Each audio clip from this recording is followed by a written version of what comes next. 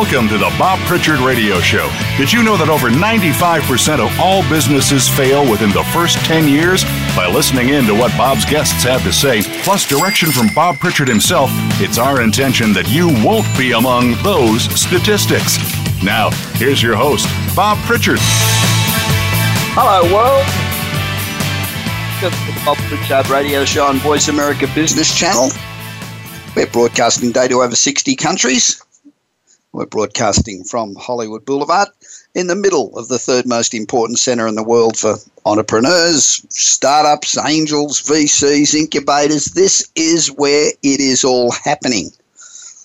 As I said, we're the third most important center in the world now after Silicon Valley and Tel Aviv. And it's called Silicon Beach, which is Los Angeles, California, but primarily from Santa Monica through to Venice, which is now chock-a-block full of entrepreneurs making the world a better place. Hollywood Boulevard, it's where technology and entertainment intersect.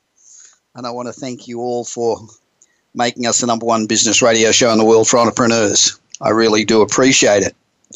Now, the first item of news this week is a cross between kind of really cool and kind of really weird. Google wants pedestrians hit by self-driving cars to stick around, literally. The company's patented a form of, I guess, flypaper for adults to prevent victims of collisions being dragged beneath the wheels. So if you get hit by a car, this adhesive sticks you to the bonnet of the hood of the car, and it reduces injuries in collisions with pedestrians. So you get hit, you stick to the front of the car, and the car doesn't run over you. That's kind of weird, but kind of cool. Google received a patent Tuesday for this kind of human flypaper that sits beneath the protective layer on the car's front. On impact, the sticky coating glues the victim to the car so they don't fall under the wheels or crunch onto the roadway. The adhesion of the pedestrian to the vehicle would probably also prevent the pedestrian from bouncing off.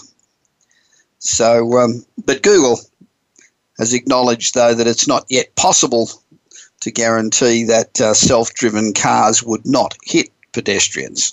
That would be the best solution, wouldn't it, if they just didn't hit pedestrians at all?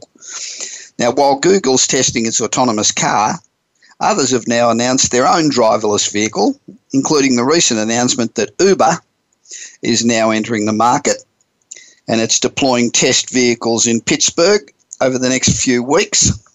The company's autonomous Ford Fusion, which has been outfitted with sensors from Uber's Advanced Technology Center, will have a human in the driver's seat to monitor operations, at least initially. The car will be used to collect mapping data in addition to testing self-driving capabilities. And the car includes laser scanners, radars, and high-resolution cameras. Uber has notified local officials and law enforcement of its plan for self-driving cars in Pittsburgh.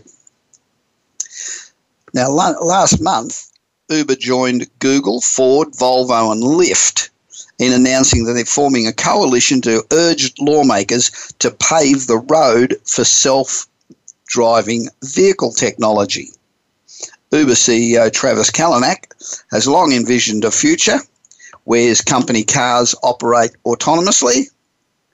What that means for Uber drivers, we don't know, but it would certainly save Uber a bunch of pain with all the stuff that's going on around the world at the moment from their drivers.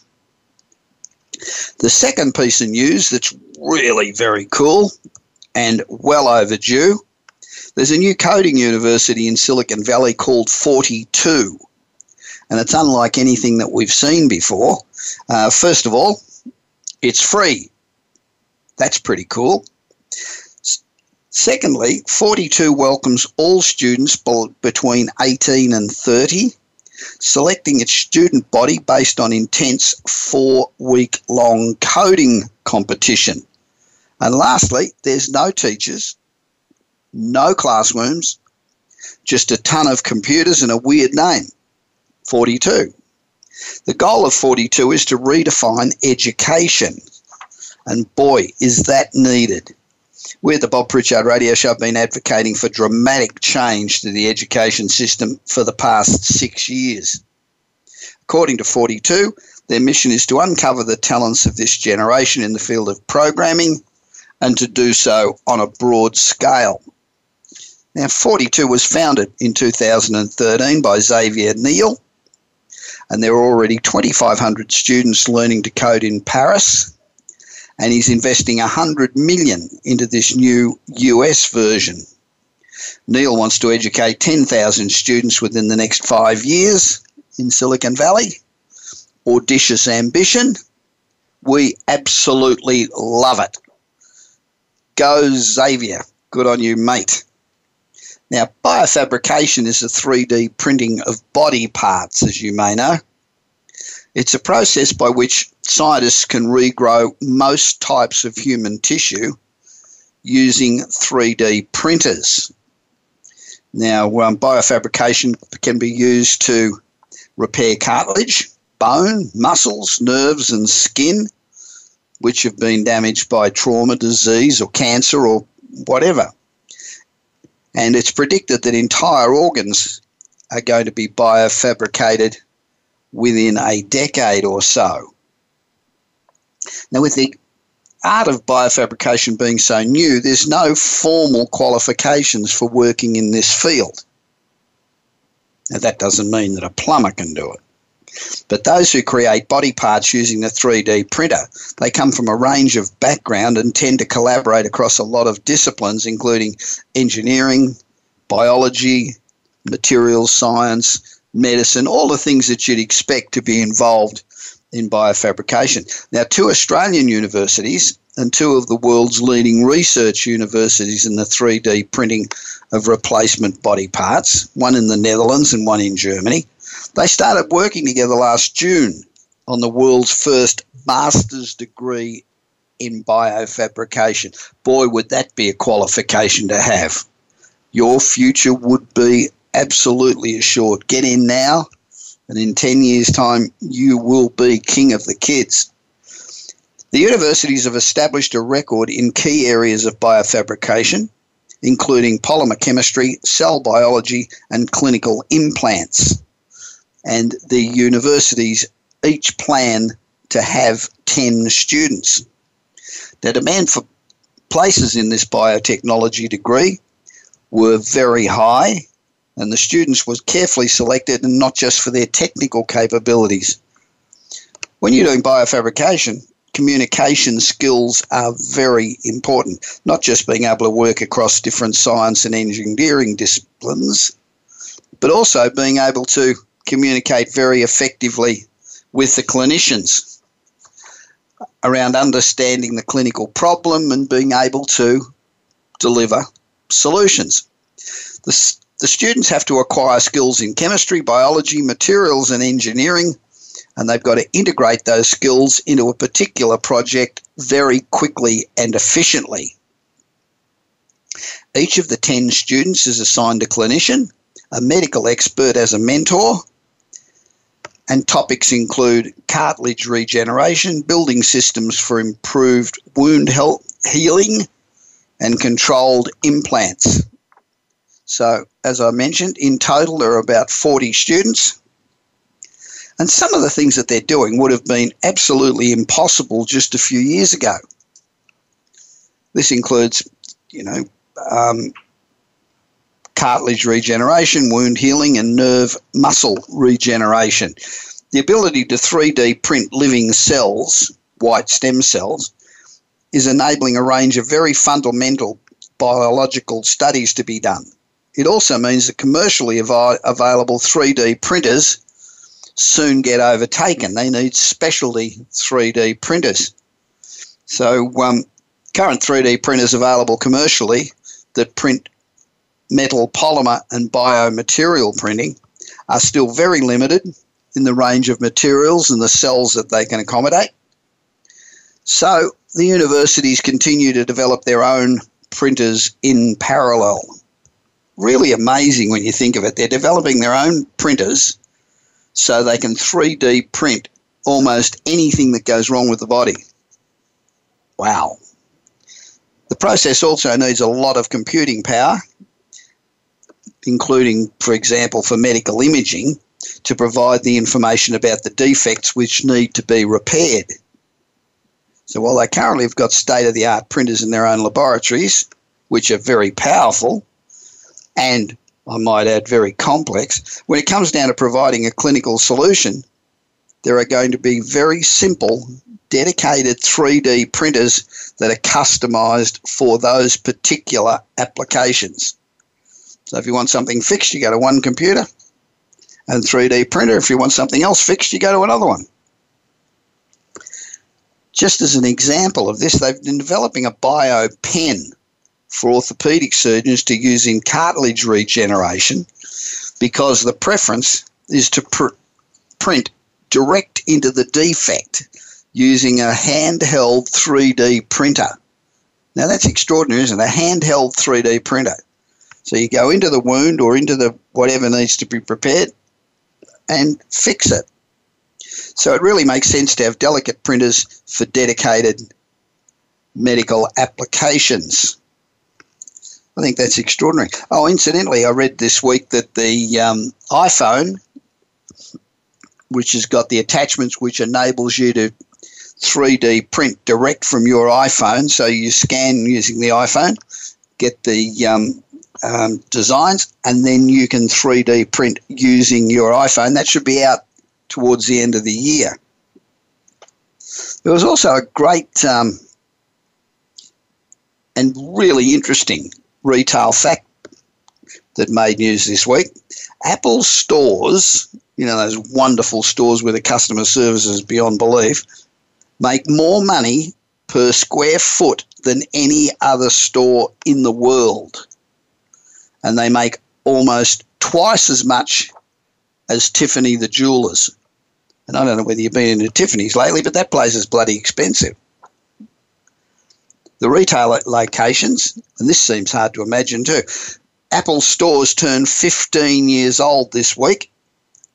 And, you know, it appears they were a phenomenal business move by Apple because they have greater sales figures per square foot than any other retail location on the planet, according to data from eMarketer. Apple ranked number one, the top of the list of more than 250 companies, beating Tiffany & Co. and luxury brands such as Coach and Michael Kors. And the data pertains to sales figures over the past 12 months. Apple stores rack up an amazing $5,500 per square foot. So just use your hands and make a little square foot area.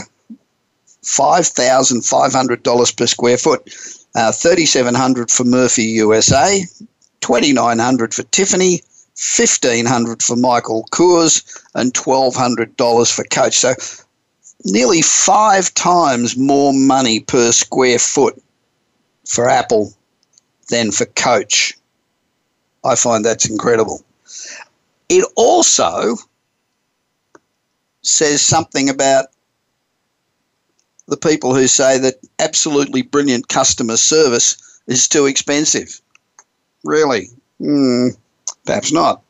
And the last piece of news I want to tell you is my new website went up yesterday. I'd love you to check it out and give me your feedback. So simply go to bobpritchard.com and give it a test drive. And I really want to know what you think. And the photo on the landing page is brilliant. It doesn't look anything like me, really, but it's brilliant. And it was done by a really great friend of mine, Maurice Rinaldi, who's from Hollywood, California, who's photographed the Queen and Princess Diana and has more covers of magazines than you can throw a brick over. He did it for me, and it's a great shot. So check out the new website, bobpritchard.com and let me know what you think. If you love it, send presents, applaud, bottles of wine, any of that. If you hate it, well, them's the breaks, I guess. So if you're a regular listener to this program, you'll know that I was recently appointed the honorary president of the American Institute for Sales, Marketing and Management, which is the premier organisation for business in the US. And if you're serious about being successful and improving your skill level, your status and your network, you should join today. So go to AISMM.us and join now. Now, one of the primary keys to success is commitment, dedication, and continuing to believe passionately in your objectives, irrespective of what obstacles are thrown in your path. And my guest today is a tireless and dedicated and unbelievably talented entrepreneur. Once he's committed to a cause, will do absolutely anything necessary to achieve his goals. Now, Nick Hardcastle is the co-founder of the Australian Theatre Company. He's a fantastic guy, and next month, early June, I think about the 6th, I can't remember exactly, has an incredibly ambitious program of back-to-back plays at the Matrix Theatre in Los Angeles. Just imagine back-to-back plays. Nick hardly ever sleeps. He's simultaneously writing a song for a film, filming a music video while he's producing 2 plays on a shoestring budget, and he's acting in one of them. Now, that level of dedication ultimately leads to success, and Nick has success in spades. Now, I'll be back with Nick immediately after this break on the Voice America Business Channel.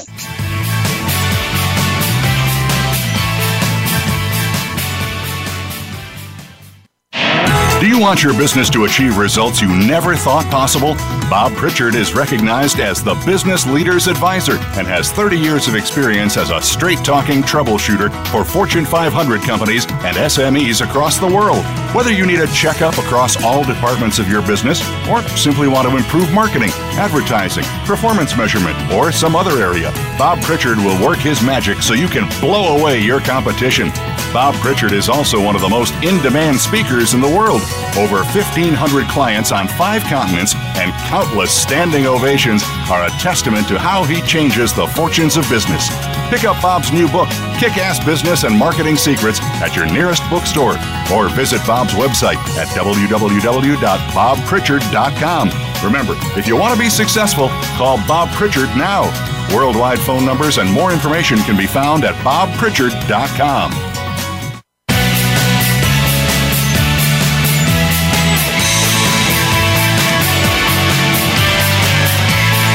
You are listening to the Bob Pritchard Radio Show. To connect with Bob, please send an email to bob@bobpritchard.com.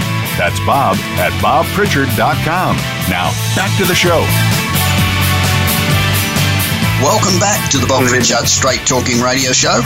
Now, this is where we give you the insight into the lives of some of the world's most interesting people.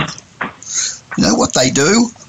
And we try to work out what it is that makes them tick and what it is that makes them successful. You know, it's extremely difficult to create a new business or undertake a new venture. And, you know, entrepreneurs have to wear so many hats and have to take so many risks that, unfortunately, many of them fail. But one of the primary keys to success is commitment, dedication, and continuing to believe in your objectives no matter what obstacles are thrown in your path, no matter what you do, whether you open a local dry cleaner shop or an ice cream shop, or you've got a new app, or you're in the theatre. People are going to throw obstacles, not only people, but obstacles are going to pop up all the time. Now, my guest today is a tireless and dedicated entrepreneur who, once committed to a cause, will do anything necessary to achieve his goals. Nick Hardcastle is a highly talented Australian entertainer and media personality, and he's got extensive experience in stage, screen, radio, music and television. And he's based in LA, not that far from where we are, and he's enjoyed success around the world. He's also a bloody good guy. He's a really nice guy. And so Nick began his TV hosting career in Australia with some of Australia's most favourite programs. And his sense of fun, irreverence, and his up-for-anything attitude made him a favourite with kids in his role on Saturday Disney, Nickelodeon, alongside the Wiggles on ABC Kids, and a host of 5 seasons of Australia's highest-rating children's show, Creature Features. But Nick's a popular MC and concert performer in the US and in the UK. He's the creator, producer, and host of an Australian talent showcase series called Saturday in the Apartment in the UK and Sunday in Hollywood in LA. And this showcases great Australian talent. And, you know, as most of you listening know, whether it's in the music business or acting or producing or directing or all of those entertainment skills, Australia talent abounds. Now, Nick's many theatre credits include the world premiere cast of Priscilla, Queen of the Desert, the musical, which was a fantastic show. I think a hell of a lot of people around the United States have seen it. Brilliant. The show's toured for 2 years, winning Nick respect as a musical theatre star. It is now the most successful Australian musical in history. So why I chose to speak to Nick today is because of his role as the co-founder of the Australian Theatre Company, which is an incredibly ambitious program, and their first production, Holding the Man, enjoyed a sellout season at the Matrix Theatre in Los Angeles, becoming the highest grossing guest production of all time in that theatre. Now, I spoke to a joint friend of ours, the amazing and hugely talented actress Kim Wilson, and Kim said, Nick is extraordinarily motivated, works with 2 other uniquely obsessive people. They rarely sleep, and Nick fits in all his other consuming roles, like simultaneously writing a song for a film and then filming a music video while he was simultaneously producing 2 plays on a shoestring budget, acting in one of them while performing at concerts. Kim says this man is a machine. Wow. Next time I need a reference, I'm going to go to Kim. Well, that is one hell of an introduction, and I'm pleased that amongst all of that extraordinary activity, I have managed to get the wonderful Nick on the line. Nick, welcome to the Bob Pritchard Radio Show. Oh, Bob, thank you very much. That was incredible. I kind of feel like I'm on This Is Your Life or something.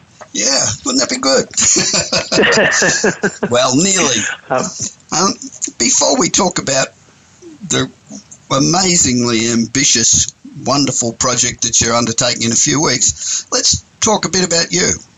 And I guess the first question, apart from your theatre talent, obviously, or your performing talent, where do you get this extraordinary energy and drive and love for everything entertainment? Is that something that ran in your family, or where did that pick up from? No, my mother was a beauty therapist. My dad's a clinical consultant in psychiatry. So that explains a lot. Yeah, inside and out, Bob. Inside and out.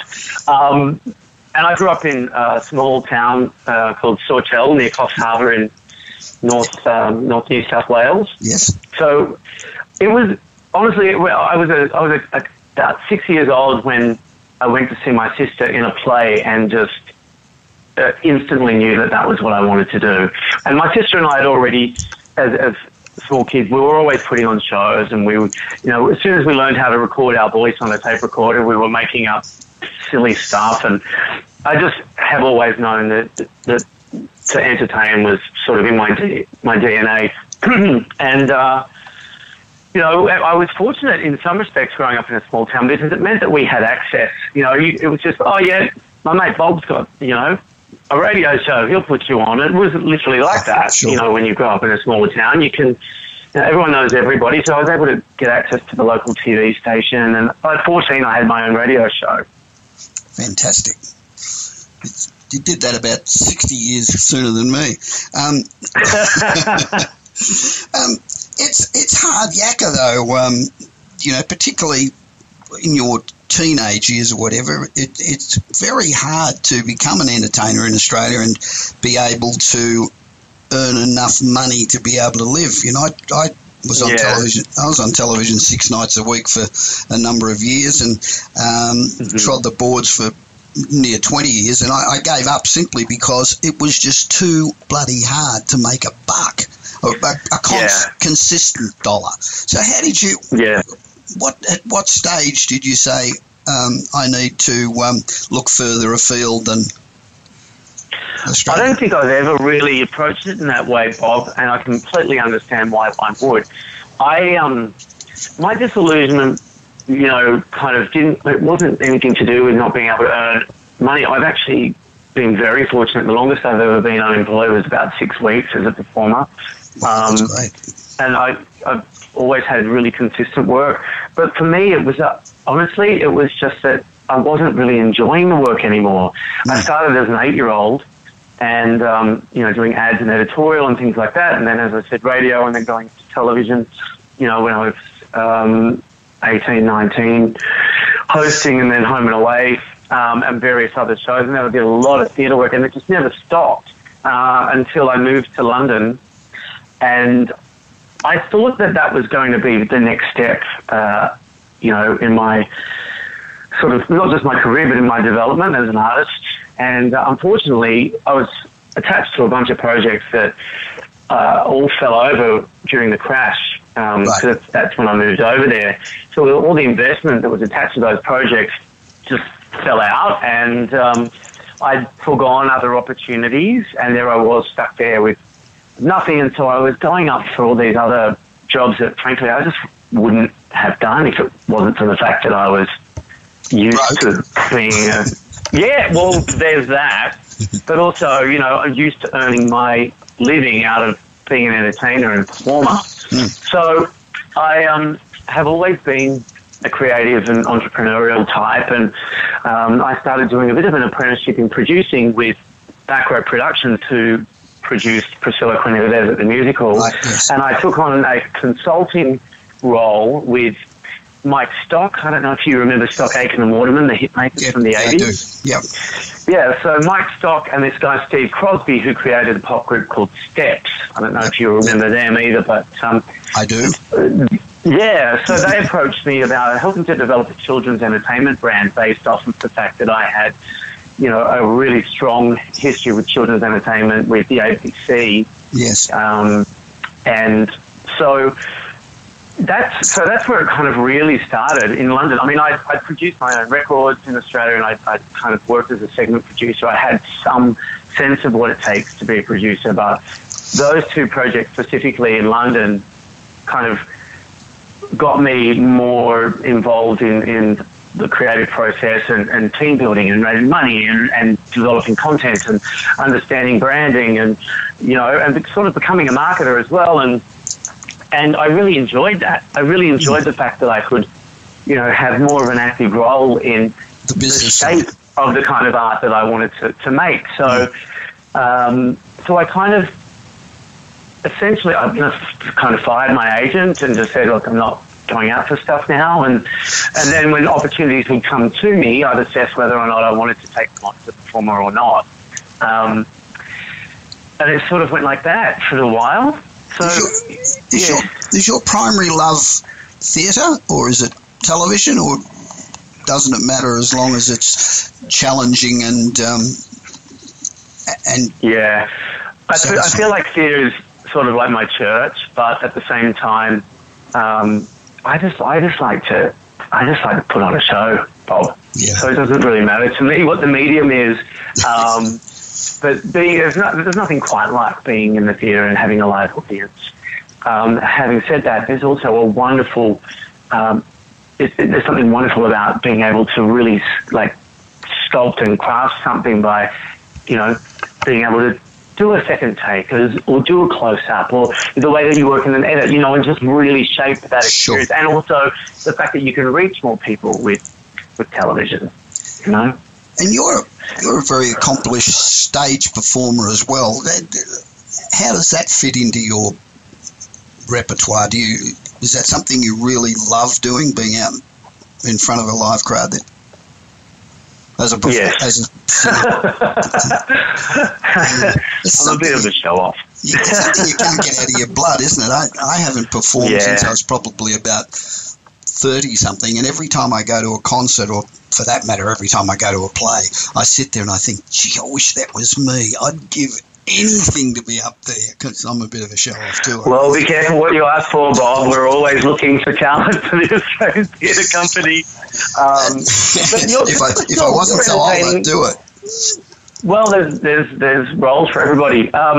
But Bob, you're entertaining people now. I mean, you're telling stories and you're communicating, and that's definitely an extension of that in what you're still doing, I'm sure. Yeah, and I do a lot of speaking, and I'm one of those speakers that jumps up and down and runs up and down the stage and races into the audience and challenges people, etc. And to me, it's kind of rock and roll without the music, and I love it. Now, it's a huge step coming to the US. How did that come about? You're in London, you're working, you're learning about production, and you're getting this marketing string to your bow. How did going to the US come about? There's no question in my mind. It was entirely meant to be. I was having a really tough time staying in London because the UK Border Agency kept changing their requirements, and everything became more restricted. Every April, they were handing down tougher restrictions for, Australians who didn't have any British or European patriality to live and work in the UK. Yeah. And my visa was coming up again. It was going to expire, and I was no longer eligible for these other things. And then out of the blue, I get a phone call from this agency in the United States that I had paid 6 years prior to enter me in the green card lottery. Okay. And I sort of forgot all about it. I would every now and then get emails from them and update my information, but I just sort of forgot about it. And I didn't have any Broadway dreams anymore, or any Hollywood dreams for that matter. You probably never ever won anything ever. I've never won a chook raffle, Bob. No, I'm never going to win this. That's great. I love it. And then out of the blue, this woman calls me and says, "Congratulations." And I'm just like, what is this? And then she starts to try and sell me books. So I'm like, I don't know, this smells fishy. So I asked her if I had any kind of reference number, and she gave me my case number and the number to call the Department of State in Kentucky, which I did. And they said, "Yes, sir, this is a legitimate case number." And I was on the floor because I had no idea what this meant. And I was having such a hard time staying in London. I knew I wasn't ready to go back to Australia.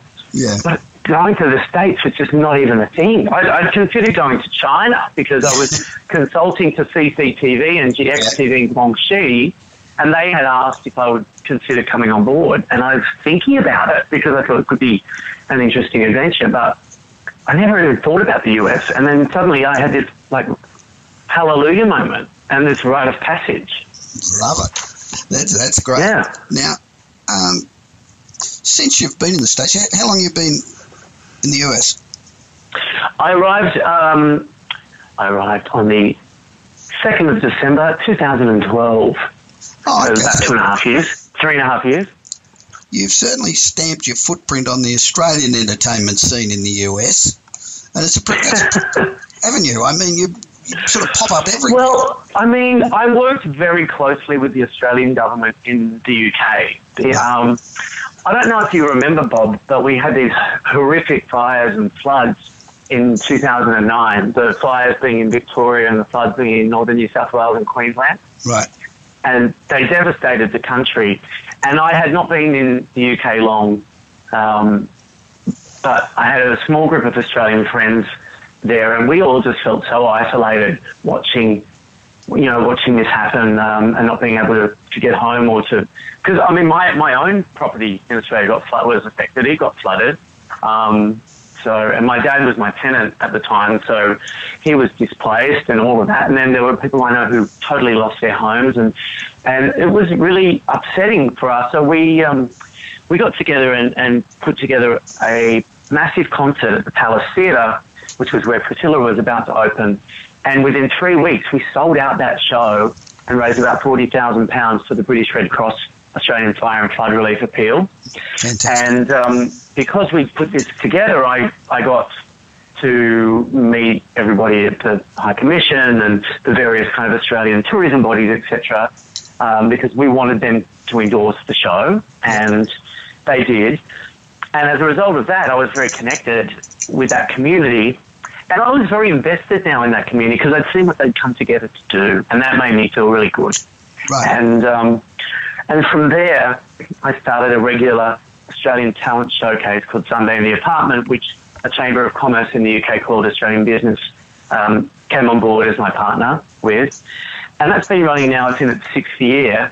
And it just keeps getting bigger and bigger, which is great. We're moving into a new venue called the Rara Room in Piccadilly Circus this coming Sunday. So I'm flying to London on Thursday to quickly pop over and do that show. Great. Yeah, and we've had some awesome artists come through there, and it's provided a great platform and a springboard for a lot of emerging artists that are coming from Oz to, take on the UK and Europe. And I'm really proud of that. So because of all of that work, when I moved to LA, the first person I met was the Consul General, because the High Commissioner made the introduction. And so straight away, she was incredibly supportive. That was Karen Lanyon at the time. Yeah, she's great. Yeah. Awesome lady and great operator, and so generous to me, and just said, look, Nick, if you would like to be involved in this and this and this, we could really use your help. And it kind of just happened like that. I did another showcase here, Sunday in Hollywood, and the Consul got behind that, and they saw what I could do. Then they just started booking me to host almost every event. They did. And so when I went to them with the idea of Australian Theatre Company, they were my first supporter, because they could see how much talent there was here to harness. They could see that it was an opportunity to be an extension of their work by telling Australian stories and sharing our culture and our spirit, and by collaborating with American practitioners and opening new worlds to American audiences. It was going to deepen the relationship between the two countries, and that's their objective. So they were very supportive straight away, and by virtue of me starting Australian Theatre Company, it's created another community. Yes. And I guess, as a result, I've ended up sort of, I don't know how, but sort of becoming mistress. It's amazing. Everywhere I go, you seem to pop up. Now, all our listeners know about fabulous film and TV actors that are household names in the US, the Nicole Kidmans and the Jackmans and the Hemsworths and Margot Robbie, and the list goes on and on and on. But apart from those, great.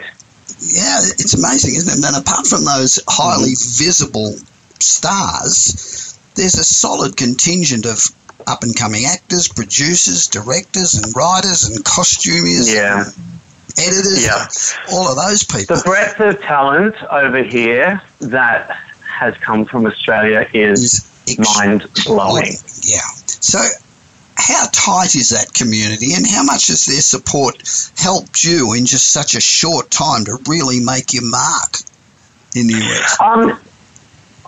I think that it is pretty tight, because we have a shared experience, and we all understand what it's like to leave your home and take that risk, and there's a lot of support. And there's people here who have opened their arms and their hearts to me that, were we back home, I probably would never have heard boo from them, because we're busy with our lives, and but because they understand what we're all trying to achieve and the risk that we've taken, they really appreciate that. And I'm very grateful for those people. I mean, Kim's one of them. I mean, I've met Kim twice socially in Australia 100 years ago. Yeah. I would never have expected her to know who I was if I sat up in her porridge, much less invite me into her life, her home, and be so incredibly kind to me. Yeah. And I was also really lucky. I mean, my best mate here is Jackie Weaver, and she's been doing very well over here. She's sensational, isn't she? Mm-hmm. So, that was really helpful to have Jackie here and just be able to, share the experience of adjusting to living here with her. So, that I'm very lucky that I'm surrounded by just, great people. Now, let's talk about this amazing project that you're undertaking for the Australian Theatre Company next month in Los Angeles. You're presenting 2 major Australian plays featuring exceptional Australian actors back to back. I find that extraordinary. God, you've either got a lot of balls or you know what the hell you're doing, one or the other. Yes, my Lord. Both, Bob. Yeah. I mean, are we allowed to swear on your show? Well, I do. I get little notes from time to time. Yeah, go for it. I was going to use that old saying. We're not here to fuck spiders. Yeah, you know what I mean? I agree. I just feel like I'm going to throw everything at this because we did a series of readings last year, which we're going to do again this year at the same time as doing our double feature. And the 2 of the plays that we did were Reuben Guthrie by Brendan Cowell and Speaking in Tongues by Andrew Bovell. Yeah. And they both resonated so strongly with our audiences at the time and also with the casts that we had put together for the readings. And it was obvious to me that they deserved the opportunity to be fully produced. And we didn't have a next move in terms of what we were going to stage at that point when we did those readings. And to harness the enthusiasm of not just the cast and the directors of those readings, but my team and the audience and the people who witnessed what happened in those readings that night was a no-brainer. Just to go, right, let's get you all involved. And they really provided the wind in my sails, to kind of, I just knew that they had my back and that they wanted to see this happen and they wanted to be a success. And so, we are a not-for-profit organisation. We became a 501c3 last year. I thought that was absolutely imperative for people to understand that I'm not, even though of course we can participate in commercial projects if we get to that point, I wanted everyone to know that what I was trying to build was for everybody. It's not the Nick Hardcastle show. It's bigger than me. It's bigger than my colleagues. And we wanted we want to be auditioned to what it can be, which is a world-class arts organisation. So I think by doing that, I was kind of making that point very clear to everyone. And as a result, the generosity that we've experienced has been extraordinary. I'm not worried about the back-to-back business, even though it is a lot. We've got an incredible team. I've got the One Design team. They're all award-winning designers. Our set designer, John Iacovelli, is, an Emmy winner, and we've got Ovation winners and Tony winners working on this show. The cast are fabulous. As you said, Matt Passmore from The Glades and Satisfaction, and Kim, who, although may not be very well known here, has an incredible body of work as an actor in Australia. Yeah, absolutely. Tina Kovacs and Jamie Irvine, who are in Speaking in Tongues with Matt and Kim, are extraordinary actors. And then the cast of Reuben Guthrie is very different, but I'm working on that show. I played Reuben Guthrie, the title role, in the UK premiere, but this time I'm playing his gay best friend Damien, and Nathan Sapsford, who's playing Reuben, is extraordinary in this role. Going to rehearsals with Nathan and Vivian Powell, who's playing Mother, and David Ross Patterson, who's playing the father, and Shane Connor, who's playing Ray, and this stunning young Ukrainian actress, Sasha Yerogova, who's playing his supermodel girlfriend Zoya, and then finally Olivia Simone, who's a NIDA graduate from Australia. Yes. Going to rehearsals with these people, and our director, Peter Blackburn, is it's just I don't know how to say it, kid in a candy store. It's so fulfilling, and it's so exciting, and the work that we're all doing together, and the work that Jennifer Soldatic is doing with her cast, Speaking Tongues, it's just next level stuff. LA theatre gets a bad rap, and I think that's largely because there is a lot of really terrible work being put out there. You know, people just take on vanity projects, or they're putting on showcases for themselves or each other, and you know that. Of course. There's also so much theatre out there, isn't there? With, you know, for those of you who are not familiar with LA, there's small theatres, boutique theatres everywhere. There's more theatres in LA than any other city in the world, because most of them are under 99 seats, as you say. They're little black box theatres, but we don't have a theatre district, and we don't have the same kind of theatre culture that London and New York have. And while that can be a disadvantage, it can also, the way that I look at it, I see it as being a huge advantage, because it means that we're not locked into these sort of archaic ways of thinking, or these, you know, old school ways of this is how it works. What are you talking about? You're putting on 2 shows back to back and you're playing Thursday to Tuesday. That's ridiculous. Yeah, well, that was my first reaction. Says who? I mean, the thing about playing on Mondays and Tuesdays is that I can now get people from every other theatre to come and see my show, because they're dark on Monday nights. And I can tier the pricing on a Monday to make sure that I can get industry people who don't go to anything else on a Monday into my show. So if it means that I'm going to cannibalise the house a little bit by sort of papering it on a Monday or Tuesday night, but I'm getting the right people in that theatre to see the show, absolutely, then that's a great investment. I agree. And I wait to be proved wrong, of course. Like, I'm totally open to the idea that it's a risk and maybe it won't work. But, you know, I don't think I'm going to have any more success by doing it the same way as everyone else. No, so I agree. Now, we'll see. Now, I think one of the things that most people don't realise, that from concept to realisation takes extraordinary persistence against all the doubters, and I'm sure you have them, and trying to raise the funding to put it on was a challenge, and I'm sure, and it's an ongoing challenge, because the Australian Theatre Company in Los Angeles does a whole bunch of other things apart from just put on the odd show.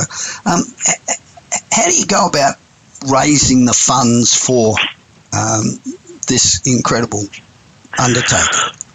Bob, it's really difficult because at this stage, a lot of foundation grants that we would be a shoo-in for in terms of meeting criteria, we're not eligible to apply for yet, because we haven't got 2 years of financial history as a 501c3 operating. So we've had to rely on special events and individual donors, pardon me, and corporate sponsorship.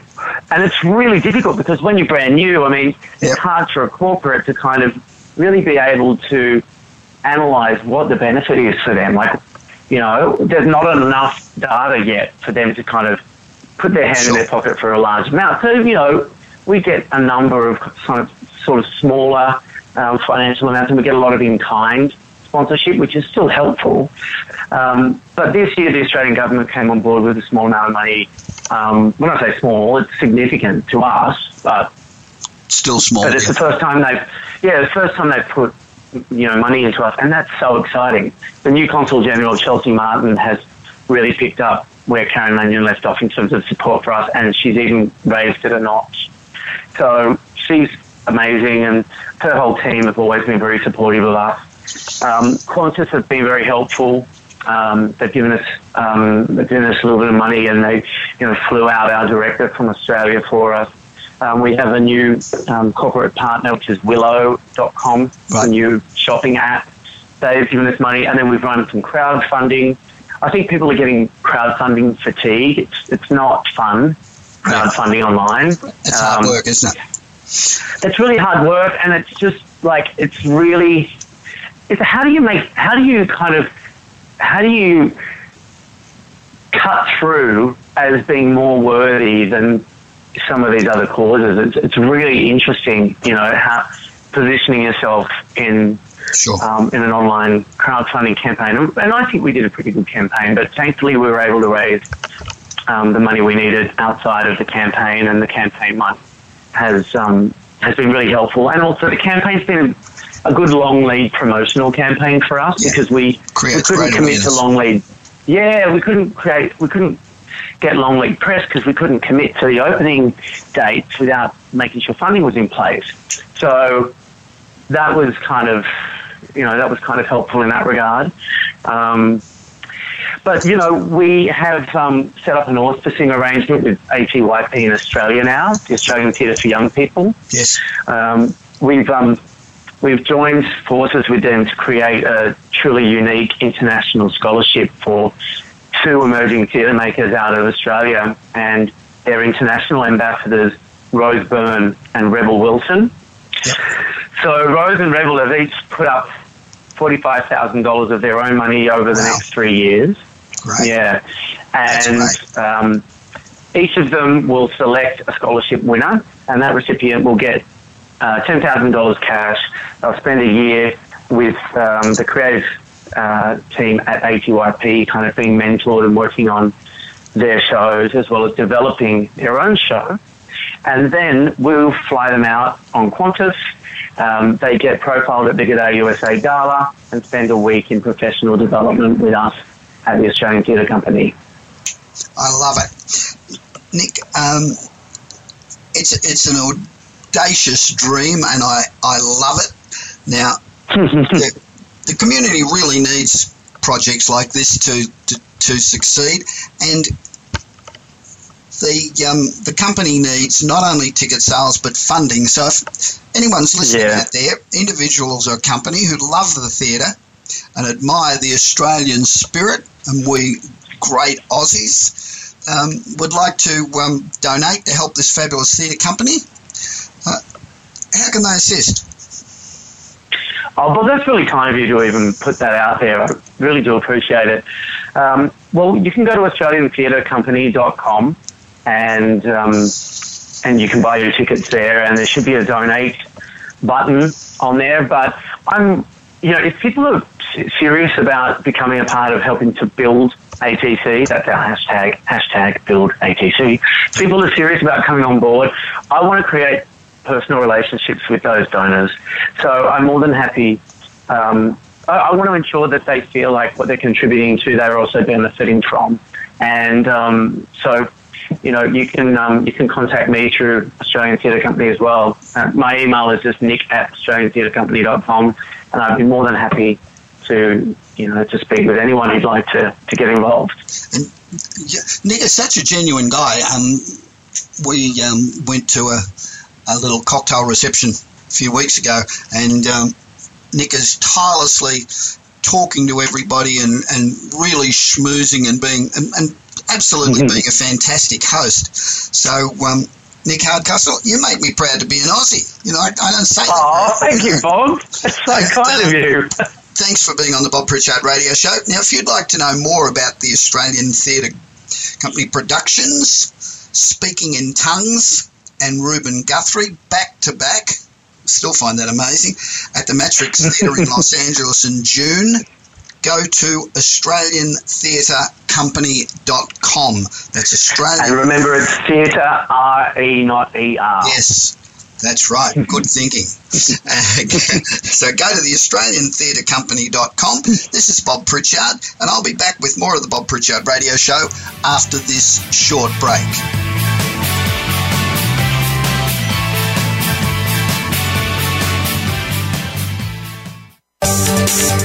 From the boardroom to you, Voice America Business Network.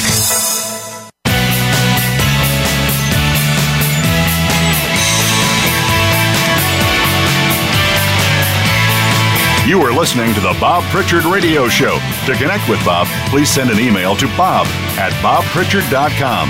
That's bob@bobpritchard.com. Now, back to the show. Welcome back to the Bob Pritchard Straight Talking, absolutely no bullshit business radio show on Voice America Business Channel. And we're the #1 global broad business radio show for entrepreneurs. And this week bring broadcast from Hollywood Boulevard in Los Angeles, where technology meets entertainment. I'd like to give a shout out to the Australian Theatre Company. Right at this moment in LA, they're rehearsing, so good on your team. We look forward to seeing you soon. Ken Rakowski is a brilliant host of Business Rockstars radio show on CBS stations, and lots of other great media outlets across the country, sent me this during the week, and I thought it was fascinating. According to Uber's Keith Chen, who is the head of economic research at Uber, riders are more likely to accept surge-priced fares when their phone is nearing the end of its battery life. Now, I guess that makes a lot of sense. When your phone is dying, you need to get home. Time suddenly becomes more valuable than money. Therefore, it's easier to justify paying $10 for a $5 ride than, heaven forbid, waiting for a few minutes and hailing a cab or having to walk home with no phone to play with. Sadly, companies secretly collecting insane amounts of data isn't really all that surprising. But this is a little different because Uber might be using that data to exploit your behaviour and make themselves more money, and that ain't cool. Keith Chen claims that Uber would never use this knowledge to set artificial price searches, but then why collect this data? They're a ride-sharing company, so why do they want to know what your battery level is? And even if Uber isn't taking advantage of this now, it's not hard to imagine them playing this card if they need extra cash at any time. In addition, Uber's notorious for collecting a suspicious amount of data from its users' phones. Back in 2014, a security researcher said that Uber was accessing everything from voice call and messaging histories to data usage details. Now, there's no accusations being made yet, but next time you see surge pricing when your phone battery's low, charge your phone, try it again. You might find it a lot cheaper. That's really interesting. And if you are an entrepreneur, look out for Business Rockstars and Ken Rakowski. It is a great show, and it really has fantastic guests every single day of the week. Now, I've flown over 5 million miles, and yet I'm still a white-knuckle flyer, and I hate the whole process. There's the commute to the airport, getting there more than 2 hours before the flight, the long lines to check in your bag, then going through security, then there's the crappy food when you're on the plane, and, not to mention being bored shitless in the lounge, and you sit around on the plane with very little to do. And yet air travel's really our only option for travelling hundreds of miles quickly. But the Hyperloop could change all that. For those of you who have been living under a rock for the past few years and don't know what the Hyperloop is, the Hyperloop's a tubular transport system that's going to carry passengers in capsules at speeds in excess of 700 miles an hour. Development of the Hyperloop's proceeding very rapidly. Imagine LA to Vegas in 30 minutes or LA to San Francisco in 45 minutes. But Hyperloop is trying to create an entirely new travel experience. There are 4 ways that they're revolutionising transport. The first is it'll be more accessible. Hyperloop will put stations in the middle of cities, so there's no commute to outside the city airport hubs. Secondly, they will no ticket lines.